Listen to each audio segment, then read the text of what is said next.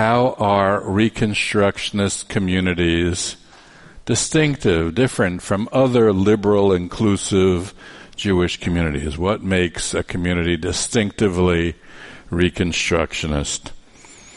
The question is not uncommon. I get it a lot. What's the difference? What's the difference? Why is there a need for a Reconstructionist movement? I often hear the question phrased less delicately, like, why is there a need for a Reconstructionist movement or for Reconstructionist synagogues when Reconstructionist communities appear very similar, indistinguishable from other communities? You know, part of this question goes, Reconstructionism, we all are in its debt. It made a lot of major contributions in the 20th century, but there's no longer a need because we're all doing what you innovated 10, 20, 50 years ago. Like, thank you so much for introducing the bat mitzvah ceremony and in 1922, and women Torah readers in the 1940s, and counting women in the minyan in the 1950s. Thank you for the new Haggadah in the early 1940s. It was the first creative, interpretive Haggadah, but now there are dozens and dozens and dozens. We don't need it anymore. Thank you for showing us how to do new liturgy, how to take old ritual and make new meaning out of it, how to take out words and put in other words and put in other readings. But now we don't need the Reconstructionist Haggadah anymore. Thank you. Thank you so much for your vision in beginning to admit lesbian and gay students for the rabbinate in 1983. But now everybody's doing it. Thank you for developing in 1992 same-sex wedding ceremonies, but that's just passé today. Thank you for the extraordinary prayer book series Kol Hanshama, which is now which has been very influential in the development of other movements' prayer books, with a commentary, with a multivocal commentary where different interpretations are at the bottom of the page, and where transliteration is where people can use it in the middle of the page, and the way that Hebrew and English come together in the middle, and all the different things that you did. It was so visionary, but there's no longer anything distinctive about it. Everybody is doing it. And thank you for advocating, even before 1948, a new Zionism, a spiritual Zionism, for envisioning that Israel should have policies that embody Jewish ideals and values. Nobody was talking about that besides Reconstructionists in the 1940s and 50s and 60s, but now many, many people are talking about it. So, not an innovation anymore. Everyone, it is said, is caught up with us. We broke new ground, but now we are just like everyone else, and we're smaller, so what's the use? That's the question. That's the title. That is the long thing, is the subject of this talk. And here's my main point, which I will then elaborate. The main point is these contributions did not happen accidentally. It's not just we lucked out on some influential innovations. They arose and continue to arise out of an approach to Jewish life. They animate the approach that animates the way that Reconstructionist communities are structured and the way that Reconstructionist communities function. Others can adopt our innovations, but they don't replicate the culture, the theory and the structure and the practice from which these innovations emerge. So first a bit of background and then a lot of examples. Some of you probably know, and others may be less familiar, that Reconstructionism defines Judaism as the evolving religious civilization of the Jewish people. And permit me to go to analyze that statement in several parts as an introduction to what follows.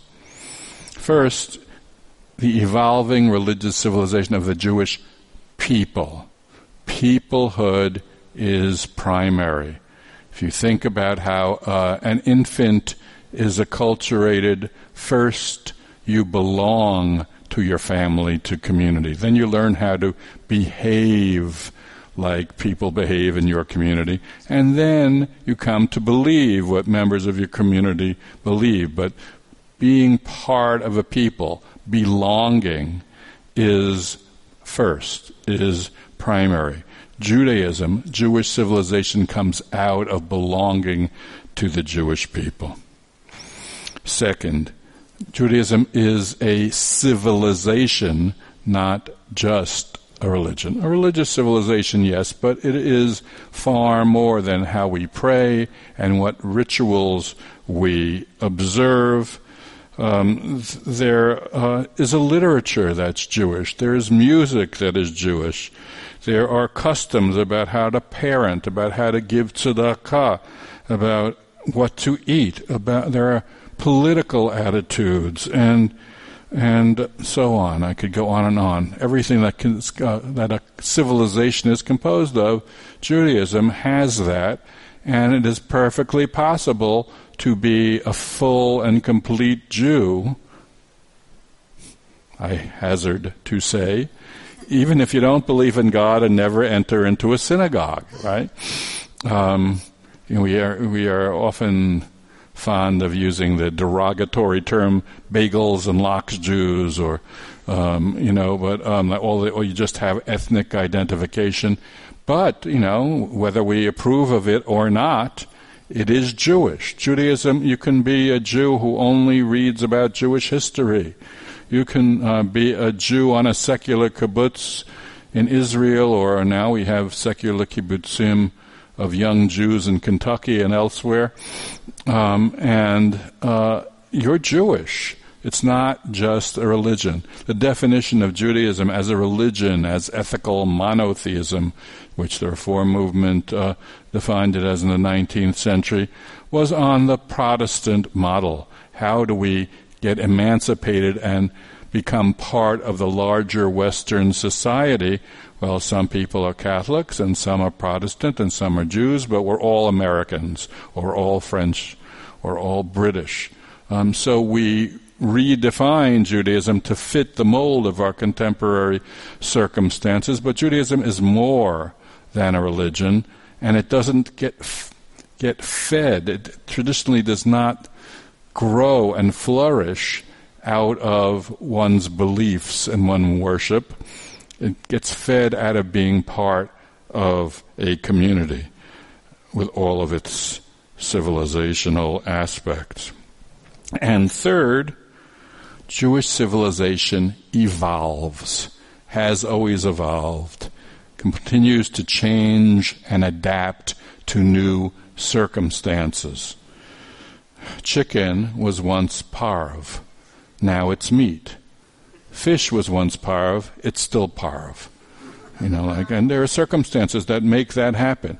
The bar mitzvah ceremony develops in the 15th century when confirmation of Catholic children moves from 8 or 9 to 14.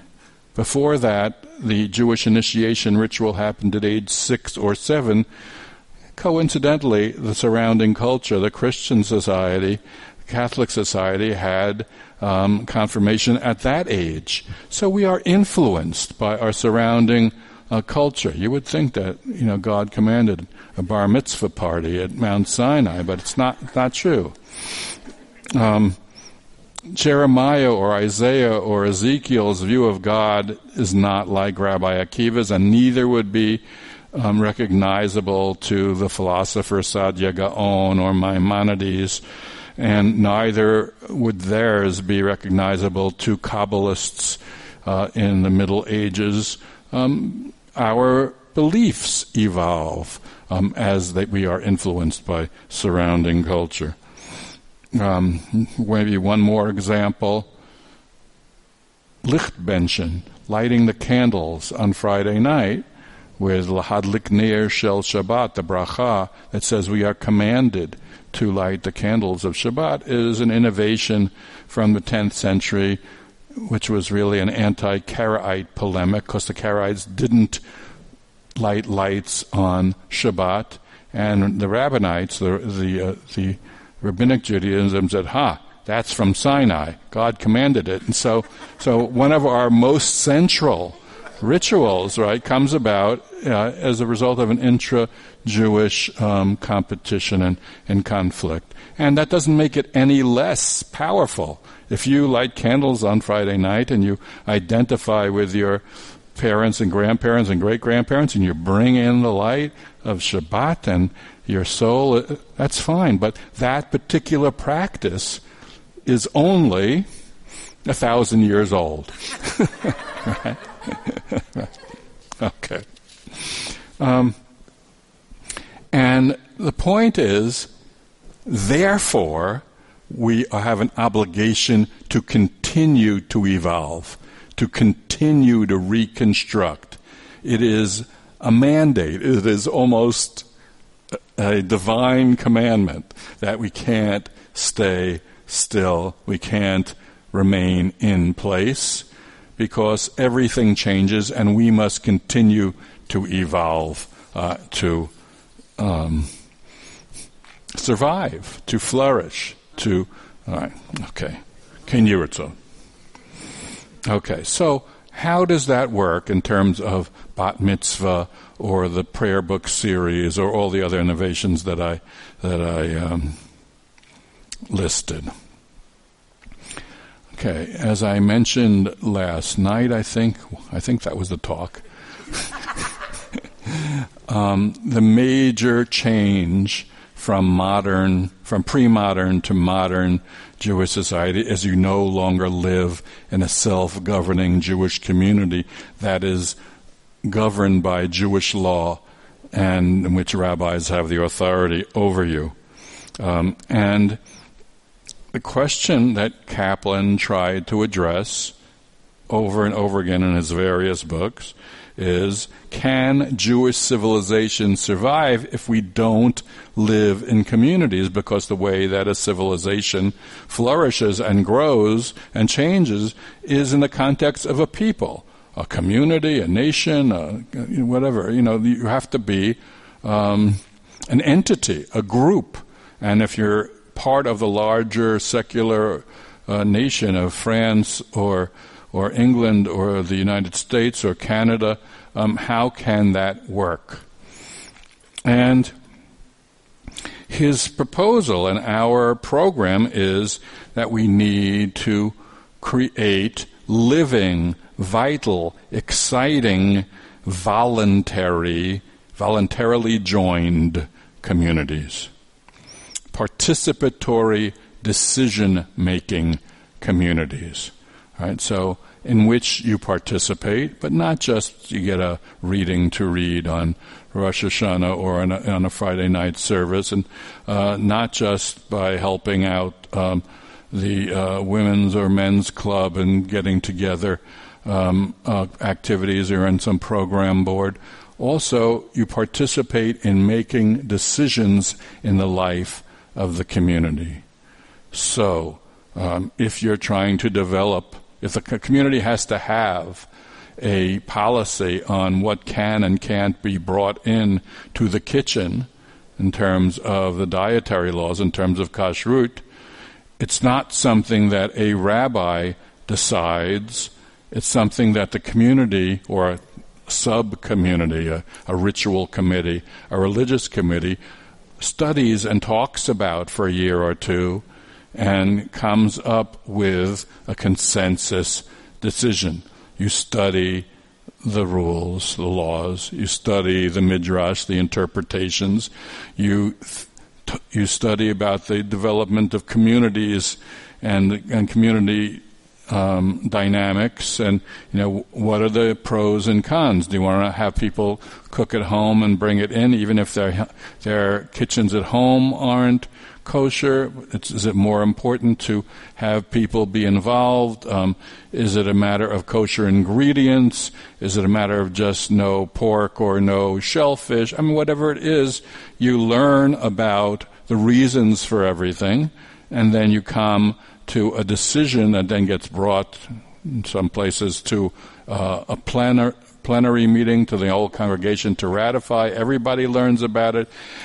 And at the end, you have a policy that everybody has ownership over, and in which everybody has learned about the dietary laws. And everybody can be proud of, whether they agree or disagree with the final decision, whether they were in the majority or the minority. They are part of a functioning community. Should the synagogue staff, to take another kind of example, spend more time on inreach, serving existing members, or outreach, trying to get new members? There's a lot at stake often for a community in that decision. Where should with the valuable time of one's professionals be spent? On the one hand, you want to grow. On the other hand, you want to nurture people you already have. That is not a decision in Reconstructionist terms for the professional or other staff to make. It's a decision of thoughtful people in conversation, in discussion, and dialogue to make jointly, whether it is the board of directors or the outreach committee or however it is functioned. Laity, right? Non-rabbis, regular Jews participate in participatory decision-making communities, not because rabbis give them permission, but because it is their community. As an aside, right, you may have noticed, Jews are extremely highly educated and are experts and professors and CEOs and professionals of all sorts. And when you walk into a synagogue, you don't lose those skills and those insights and that wisdom. And in a participatory decision-making community, your skills and training and wisdom get enlisted for the sake of the community, not as an aside. Well, I don't really know how to pray. I can't read Hebrew, but I am good at computer stuff. That's not what you're good at. What you're good at is part of what you contribute to the community. So, on many surveys that we've done, you ask people why they join Reconstructionist communities, and the number one reason is it's warm and welcoming. Right? None of the other stuff that I'm about to talk about. But the question is, why are they warm and welcoming? Are you welcoming somebody because you're a nice person? Well, yeah, I think Reconstructionists are nice and are good people. But if you have a stake, if you have ownership in the community, then you're welcoming someone not to somebody else's community. It is yours. You have that kind of ownership, and you are enthusiastic, and you're a participant, and you get a lot of respect and appreciation for your contributions to the community. It all comes out of peoplehood is primary. Decision-making community, participation in decision-making communities is the way that we are trying and often succeeding to create really warm and exciting places that other people want to join. So number 2 was warm and welcoming, and I'm done with that. So we'll go on to number 3. I think you know about warm and welcoming. I think you walk into this place, warm and welcoming. Right. So, because we no longer have self-governing communities, I mentioned this in passing last night, because we no longer have self-governing communities, you might call halakha the law, Jewish law, but it's not. Laws are things that are enforced. Excuse me. So, therefore, when we observe, and we're really interested in observing, and I remember in the late 90s there were two surveys, one of the Reconstructionist movement and one of the people in the conservative movement. It turned out we had a higher level of kosher observance than the conservative movement, not because we think it's the law, not because we think it's commanded, but because we embrace our traditions, however we do, and because we find meaning in them. So, if you're going to observe and you don't think it's commanded, then you need to make meaning. And if it's not meaningful, you need to change it to make it meaningful. So things get changed as a necessity, not as a gift or as a concession.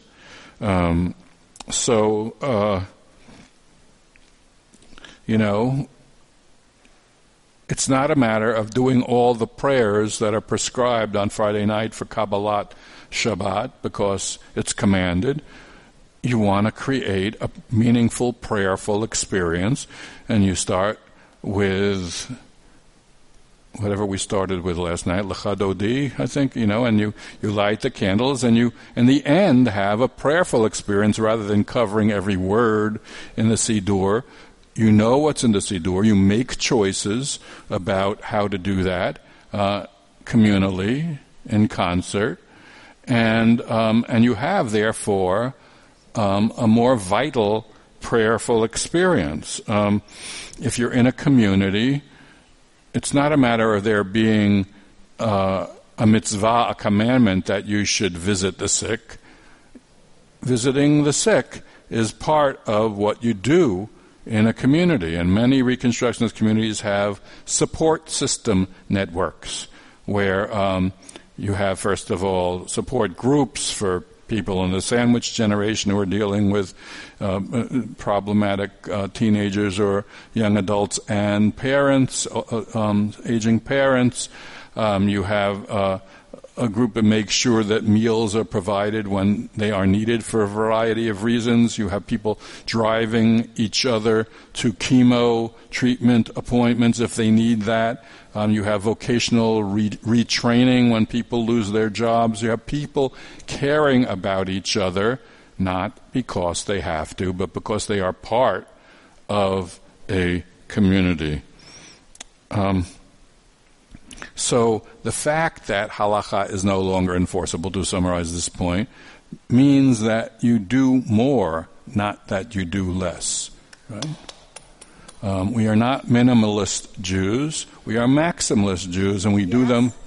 Yes. Yes. Especially Rabbi Amy Bernstein. She does a lot. Okay. Number 4. Nice segue. The rabbinic role. The rabbinic role. Right. So what is a rabbi if not an authority of Jewish practice telling you what you're supposed to do? Right? So in this model, it is a collaborative model, a decision-making collaborative model, a collaborative model in connecting with people. It's a model in which rabbis are educated to respect you and to elicit the best from you and to value that because you are the essential members of the community, not the rabbi. The rabbi is important, very important, as a leader, as an organizer, as a teacher, but not as the authority. We know and we respect the fact that you're going to do what you're going to do both here and after you leave the synagogue building, and we don't say you should be different. We want to know what you need, and we want to know how to provide that, and we want to bring all of you together to do that in ways that are meaningful and life-giving and inspiring and exciting.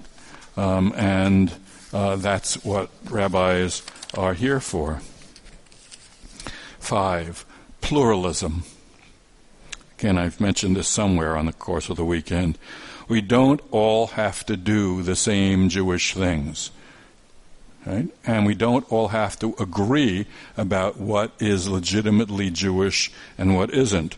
We don't have to agree politically about what the right thing to do is. In the 1980s, in the Reconstructionist congregations, some people wanted to declare the synagogue sanctuary for undocumented people who are going to be deported to places that they should not be deported to. And some people in those same congregations didn't think that the synagogue should break the law and risk everything by being sanctuary in the time of the 80s.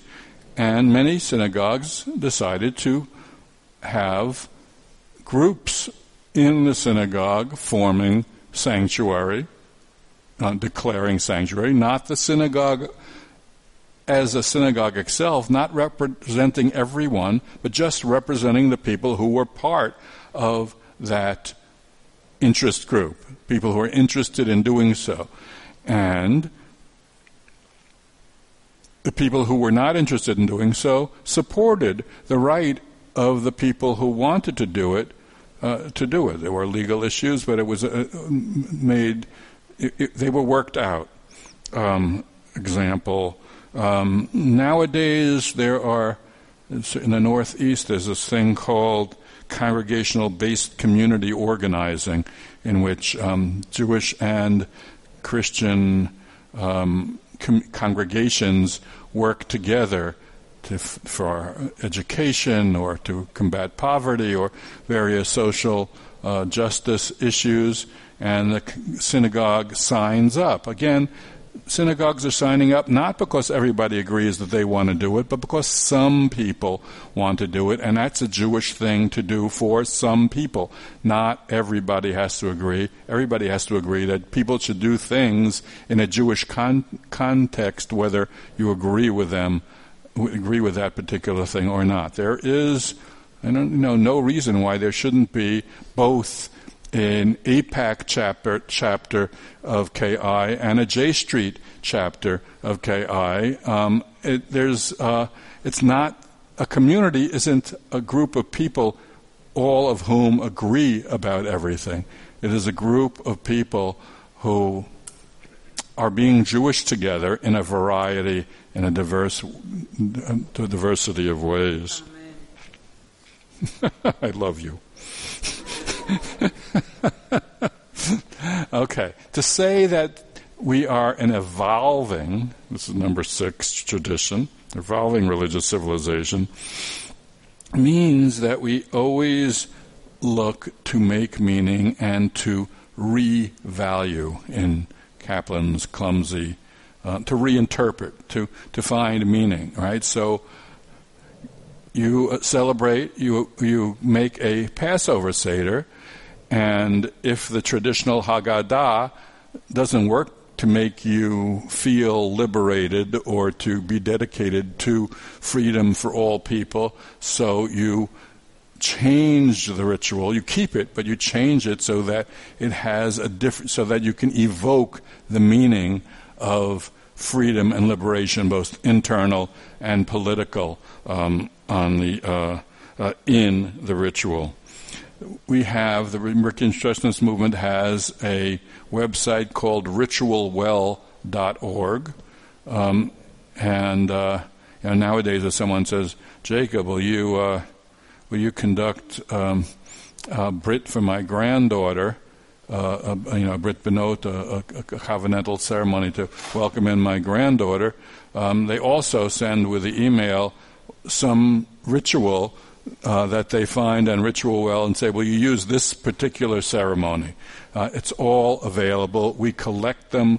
We edit them. It's an incredible wealth of material. And in the last few months, there's a whole new section of ritual for the lives of transgender Jews. What do you do? What is the bracha and the ritual for transitioning?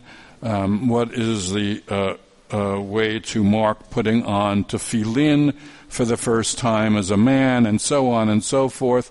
We are a movement that does not shy away from trying new things and from making meaning where there aren't meaningful ways of doing things.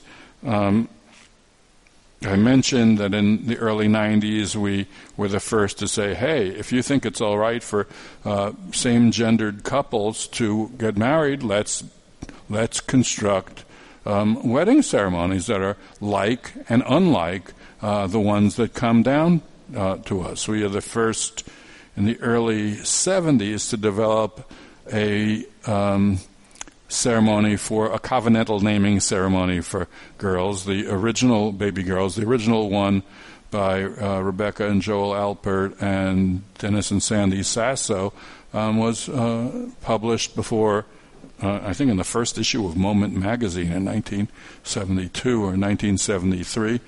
We are ready to try new things. If you need something that doesn't exist, you look, you study, you are familiar with what rituals do exist, and you see how to apply them to unprecedented situations. And it's not only ritual. And here we look, moving a little bit towards the future. If it turns out that congregations are no longer the primary locus of Jews' identification in these new generations, if people are no longer joining synagogues, not because they're not interested in being Jewish, just because they're not interested in joining synagogues, you got to figure out how to reinterpret what a community is. You know, how does a virtual community work? How can you have e-lists? And I mean, I'm talking like I know something. I don't know what to do in the next generation, but people are working on this. How, if you're not all in the same room, can you be a community? We need to figure that out. And instead of bemoaning the membership numbers in synagogues, we need to figure out how to do that. We need to, do a little bit of what Hillel is doing, going where the Jews are to bring them in. But we also need to reconceptualize, because Jews are no longer living in areas of high concentration of being Jewish. We got to figure out another way to do it. Everything continues to change, and we need to evolve with new circumstances. If another example, if there are many, many communities today where people do not know what to do Jewishly because they remember their parents or grandparents doing these things. I remember my grandmother with a chicken over her head, before on Erev Yom Kippur. Most people, yes. Okay, so I have a wealth of memories, Eastern European memories of how things work. Today, many people do not have grandparents who ever did those things, and many people don't have Jewish parents or grandparents. Given that, we need to revisit what Jewish identity is like. We have depended on nostalgia a whole lot. I feel Jewish. A lot of people don't know what that means. What it means they even want to be rabbis and they don't know what it means to feel Jewish. And we're working on it with them. We have labs and all kinds of ways of introducing them to new rituals. They know they love being Jewish, but they don't have the body knowledge, the childhood memory of that. And if rabbinical students don't have it, then I assume non-rabbinical students don't have it either. And we need to figure out what it means to be Jewish and how to express that and how to address it and so on. And for sure, this next generation does not want to be Jewish because the Holocaust and the establishment of the state of Israel. Thank God they are not traumatized the way previous generations have been, and they are not sure that the Holocaust is about to happen tomorrow in Pacific Palisades. It's not clear to them that they have to be on guard, and their view of Israel, which they have only known post-67 or post-73, is not as an embattled nation. And so all of the reliance that the Jewish community has made in previous decades in cementing Jewish identity by evoking the Holocaust and the embattled state of Israel doesn't wash in the same way anymore, and we need other ways of involving people in a commitment to their identity. We need to reconstruct some basic structures of thought and of identity that we have relied on for a long time. How can we be Jewish if it's not an ethnic thing? If you don't have memories of bagels and lox, if you don't know the smells of a challah baking, if you don't remember the Yiddish of your ancestors, what does it mean? It means a lot, but we have not. But there are a lot of born Jews of older generations who resist the notion that you can be a bona fide Jew if you don't have what they had, who resist change, who resist the need for ongoing reconstruction. Just a couple of more points. One, I can't do this without mentioning chosenness, the chosen people. It's not new, but it is central to all of our innovations and our approaches to Jewish life. Can you be Jewish if you don't think that being Jewish is better than being something else? Right? Is it possible to be proud without making the claim for superiority? We live in an open society. We marry in ever larger numbers people who are not born Jewish or people who are not Jewish at all. How do we relate to our colleagues, our friends, our family members, and how can we avoid the implicit superiority and chauvinism that saying that we are the chosen people engenders?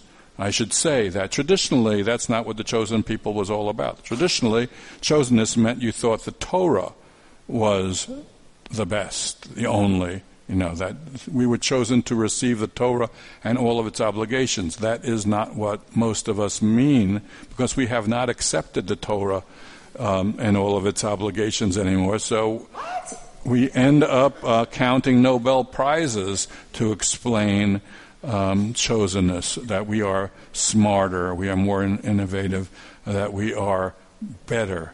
And that is not what chosenness was originally about, and is not a very. It's a real turnoff to generations today. Finally, and most dear to my heart, I guess most important, is participatory decision-making communities. But most dearest to my heart is that evolution, believing that Judaism evolves, frees us to acknowledge that many, many of our traditions, of our beliefs, and of our practices are unpleasant at best and objectionable, right? They were in their time. They made sense to other people. They don't have to make sense to us. We aren't tied to justifying everything that our ancestors believed and did. Kaplan wrote a book called The Meaning of God in Modern Jewish Religion, in which he revalues each of the holidays. I've mentioned Passover, but he has different values expressed by every one of our holidays. That's fine. But he also says that some things can't be revalued. So for some non-controversial examples, the treatment and the status of women can't be revalued. You can't apologize for it. You have to change it.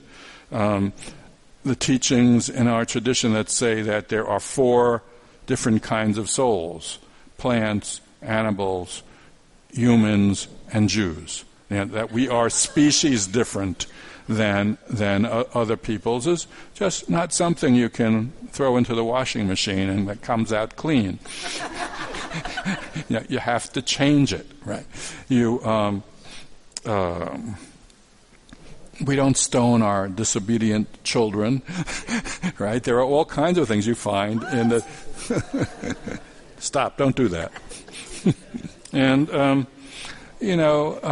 husbands had the right to beat their wives in the pre-modern era if the wives didn't obey them, didn't do what they were supposed to do. It's like, you can find a lot of Jewish writing that says, oh yeah, well, but we treated women better, men treated women better than in other surrounding society. No.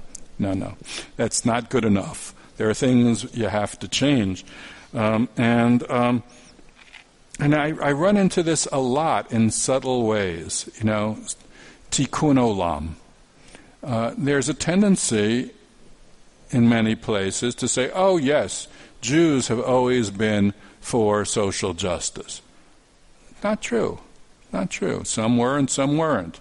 You need to acknowledge that in Poland in the 16th century, the community took care of orphans.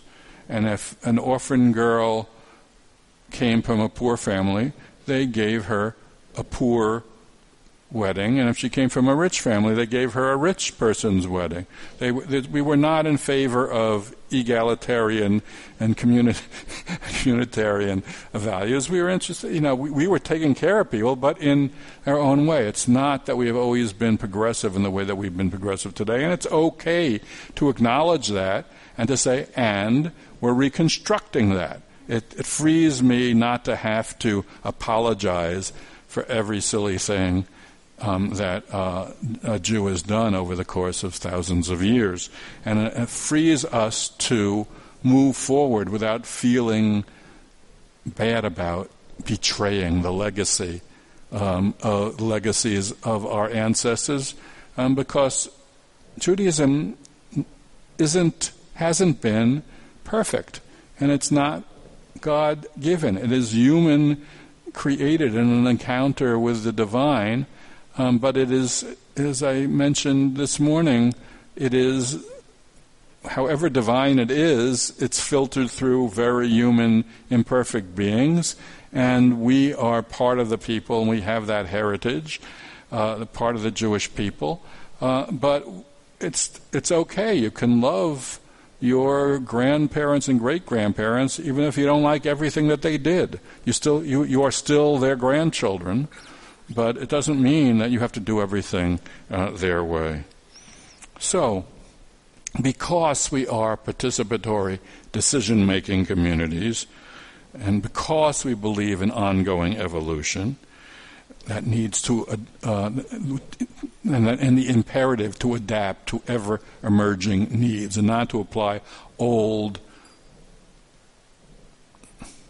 how would that work? Old skins to new wine? I don't know. But not apply old strategies to new circumstances. We often are the first to take the first step into the unknown, into dealing with into new territory. Are our innovations, are our approaches always a home run? No. Most things that we try don't work. And some things work really well and resonate and spread from community to community and out of the Reconstructionist movement to other movements. I've mentioned a bunch of those. But as a historian, as someone who teaches Jewish history, I can assure you that most innovations and experiments and changes that Jews have done over the centuries we don't know about because they didn't last, they didn't survive, because they didn't resonate. And it's okay.